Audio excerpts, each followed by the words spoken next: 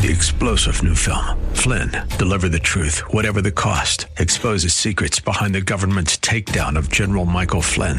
Flynn knew what the intel world had been up to. He ordered the first audit of the use of contractors. This set off alarm bells. He told the truth. He was the most dangerous person for Donald Trump to hire. They had to get rid of Flynn.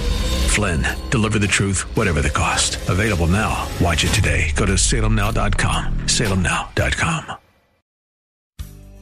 So then this gospel describes people who come to receive Jesus Christ as their Lord and Savior in terms of progressive expansions, in terms of people groups, and also in terms of levels of unbelief. And I want you to note as we read through these passages that in His graciousness, Jesus is willing to meet people at their level of unbelief. That's great encouragement, isn't it? Welcome to another edition of Study Verse by Verse with Pastor Leighton Sheely from Church of the Highlands in San Bruno, on the web at churchofthehighlands.org. If you have your Bible handy, turn to the book of John in the New Testament, the 4th chapter, toward the end, as Pastor Sheely begins. Lord, we are so thankful for your word, and as we turn our attention to it now, we ask your Holy Spirit to be our teacher, to open our eyes, our ears, our minds, and our hearts to receive the treasure that you have for us from your holy word. In Jesus' name we pray. Amen. I'd like to invite you to turn in your Bibles to John, the Gospel of John, chapter 4. We as a church family have been studying the Gospel of John for a number of weeks. The first 18 verses are called the prologue and introduce what the author is going to talk about in the chapters that follow. We were then introduced to the ministry of John the Baptist, who pointed at Jesus and said, "Behold the Lamb that takes away the sin of the world." Jesus then chose his first 6 disciples, performed his first miracle of turning water into wine for the wedding of a poor, unnamed couple in the little village of Cana. And then he went into Jerusalem with his disciples and cleared the temple of those religious con men, confidence men, who were there to rip off those pilgrims that had come to meet and know and worship God. And then in chapter 3, we have a chance to listen to the conversation between Jesus and Nicodemus, which talks about the kingdom of God, or the kingdom of heaven. Kingdom of God, kingdom of heaven used interchangeably in the New Testament.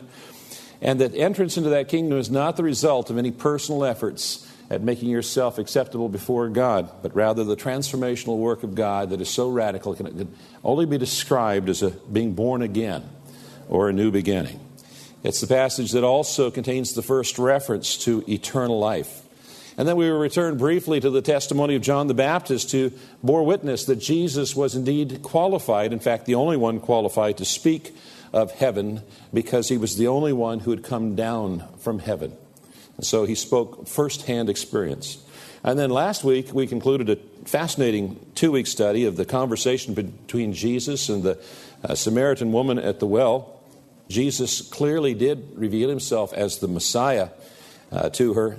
And it was also there to show us that really God does love the whole world. For God so loved the world. Now there were Jews at that time who thought that non-Jews were outside of God's grace, they were disqualified from receiving any favor, any grace from God. And of course, his disciples were Jewish, and so he wanted to make sure that his disciples understood that this salvation that was sent from God was not just for the Jews, but it was for the entire world. Then in this story that we're at today, the latter part of chapter 4, Jesus is approached by a certain royal official. Now, in all likelihood, the person was a Gentile, and if that's the case, then this marks a progression in the ministry of Jesus Christ from the Jew in Jerusalem to the Samaritan to the Gentiles, or to the Greeks. And that is in keeping with the pattern that we find in Acts, the book of Acts, the history of the early church. And Jesus said, go to the Jews first, then to the Samaritans, then to the uttermost parts of the world. So we're introduced to that understanding, that concept here. Now, not only does this gospel describe the ministry of Jesus Christ in terms of progressive expansions to various people groups, but it also describes Jesus' expansion to people of various levels of unbelief. this gospel is preeminently the gospel of belief. The author wrote this gospel so that his readers might believe that Jesus is the Christ, the Son of God, and that by believing they might have life in his name. That is found in chapter 20, verse 31. The verb pisteuo, which is translated believe, appears nearly 100 times in this gospel, and most often in reference to believing in Jesus Christ as Lord and Savior. And it's through believing in Jesus Christ as Lord and Savior that people become the children of God. They obtain eternal life. They avoid judgment. They partake in the resurrection life. They possess and enjoy the indwelling of God's Holy Spirit. They are delivered from spiritual darkness, and they are empowered for spiritual service. God commands people to believe in his Son. When the crowds asked of Jesus, "What shall we do so that we might work the works of God?" Jesus said to them, "This is the work of God, that you believe in him whom he sent." Unbelief is a sin that leads to damnation. It's a sin for which people are ultimately sentenced to hell. Now, other sins are forgiven for people who come and repent and believe in Christ. But he who does not believe in Christ has been judged already because he has not believed in the name of the only begotten Son of God. At its core, unbelief is rejecting the saving salvation that is provided from God, that God told us about in his holy word, in Scripture. Unbelief is rejecting Jesus Christ, who is God incarnate and the truth of God. Now, the gospel here reveals to us that there are levels of unbelief. There are several levels. The first level of unbelief is unbelief that's due to a lack of introduction. You know, there are people who are familiar with God's Word. They know that God is gracious, that God is sending salvation. They're looking forward to meeting the Savior, and all they need to do is to be introduced to him. And this is the shallowest form of unbelief, because all it requires is introducing the person to Jesus Christ.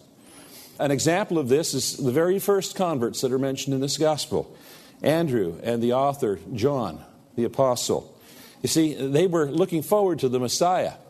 And when John the Baptist pointed at Jesus and said, "Behold the Lamb of God," they followed Jesus. They just were looking for an opportunity to be introduced to the Messiah. There's a second level of unbelief, and that's unbelief that's due to ignorance. This describes people who are less prepared to receive Jesus as Lord and Savior because they're not as familiar with God's Word, and they're not attentive to looking for the Messiah. The woman at the Samaritan well would be an example of this level of unbelief. She wasn't looking for the Messiah. She was there to get some water. But as she had this conversation with Jesus, and it was revealed to her that he had supernatural knowledge concerning her sin and her life, and then he made the declaration that he was the Messiah, she put her faith in him and received him as her Lord and Savior, as did many other people in the city of Sychar where she was from. Now, there's a third level of unbelief, and that's due to a perceived lack of evidence. This is people who have heard Jesus' claims, but they require proof before they're going to put their faith in Jesus Christ. And so they require some kind of miracle. And Jesus offers miracles as proof that he is indeed who he claims to be. He is indeed the Messiah. Now, not everybody who sees Jesus do a miracle receives Jesus as their Lord and Savior, but some did. Some, like Nicodemus. Remember when Nicodemus came, he said, we know you're from God because no one can do what you do unless they are from God. He was talking about the signs, the miracles that Jesus did.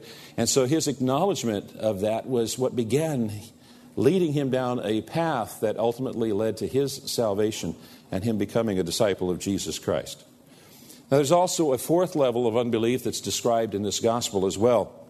And it's usually found among the extremely religious and self-righteous types, and it's a deliberate hard-heartedness. These are people who refuse to accept Jesus Christ as their Lord and Savior, regardless of any amount of evidence. They have chosen to reject Jesus Christ. The Pharisees are an example of those who exhibit this level of unbelief. In fact, when they looked at Jesus, they said, "This man casts out demons only by Beelzebub, the ruler of demons." What they were deciding was that Jesus was not from God, he was from Satan.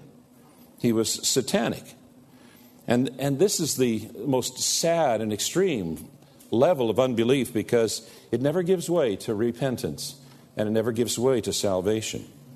So then this gospel describes people who come to receive Jesus Christ as their Lord and Savior in terms of progressive expansions. Progressive expansions in terms of people groups and also in terms of levels of unbelief. The first believers, Andrew and John, needed only to be introduced to Jesus. But the Samaritans required a little talk time to identify and resolve their objections. In Galilee, the people had even greater requirements. They wanted to see the power of God displayed before they would take their step of faith. And I want you to note as we read through these passages that in his graciousness, Jesus is willing to meet people at their level of unbelief. Bring about belief and then challenge that faith to grow. We're going to see that in today's passage. Now, Jesus has left Judea in the south, heading towards Galilee in the north. He has to go through Samaria. It's in Samaria that he meets this woman at the well. And we're now at verse 43 in John chapter 4. After the 2 days, he departed for Galilee. For Jesus himself had testified that a prophet has no honor in his own hometown. So when he came to Galilee, the Galileans welcomed him, having seen all that he had done in Jerusalem at the feast. For they too had gone to the feast. So he came again to Cana in Galilee, where he made the water wine. And at Capernaum there was an official whose son was ill. When this man heard that Jesus had come from Judea to Galilee, he went to him and asked him to come down and heal his son, for he was at the point of death. So Jesus said to him, "Unless you see signs and wonders, you will not believe." The official said to him, "Sir, come down before my child dies." Jesus said to him, "Go, your son will live." The man believed the word that Jesus spoke to him and went on his way. As he was going down, his servants met him and told him that his son was recovering. So he asked them the hour when he began to get better, and they said to him, "Yesterday at the 7th hour, the fever left him." The father knew that this was the hour when Jesus had said to him, "Your son will live." And he himself believed, and all his household. Well, we'll have to pick up there tomorrow when we come back with another edition of Study Verse by Verse with Pastor Leighton Sheely from Church of the Highlands. I'm Mike Trout. Thank you for joining us. Let your friends know that we're on the air at this same time here on this station. Encourage them to listen, and let us know that you've tuned in as well. You can do that when you go to our website at studyversebyverse.com. That's studyversebyverse.com. Details about the church and all the activities happening are on their website at churchofthehighlands.org. That's churchofthehighlands.org. Again, join us tomorrow if you can, when once again Pastor Leighton will open the Word of God and we'll study verse by verse. 3-star General Michael J. Flynn, head of the Pentagon Intelligence Agency, knew all the government's dirty secrets. He was one of the most respected generals in the military. Flynn knew what the intel world had been up to. He understood its funding. He ordered the first audit of the use of contractors. This set off alarm bells. The explosive new documentary, Flynn, Deliver the Truth, Whatever the Cost, uncovers the facts behind this scandal. Flynn told the truth. He was the most dangerous person for Donald Trump to hire. I find out the worst enemy that I'm going to face in my life is right here in America. They took my assessment and they wanted me to change it. And I was like, I'm not changing it. They had to get rid of Flynn. With in-depth interviews, archival footage, and never-before-seen personal records of the man behind the headlines. I just felt like I was drowning. Flynn, Deliver the Truth, Whatever the Cost. Available now. Watch it today. Go to salemnow.com. salemnow.com.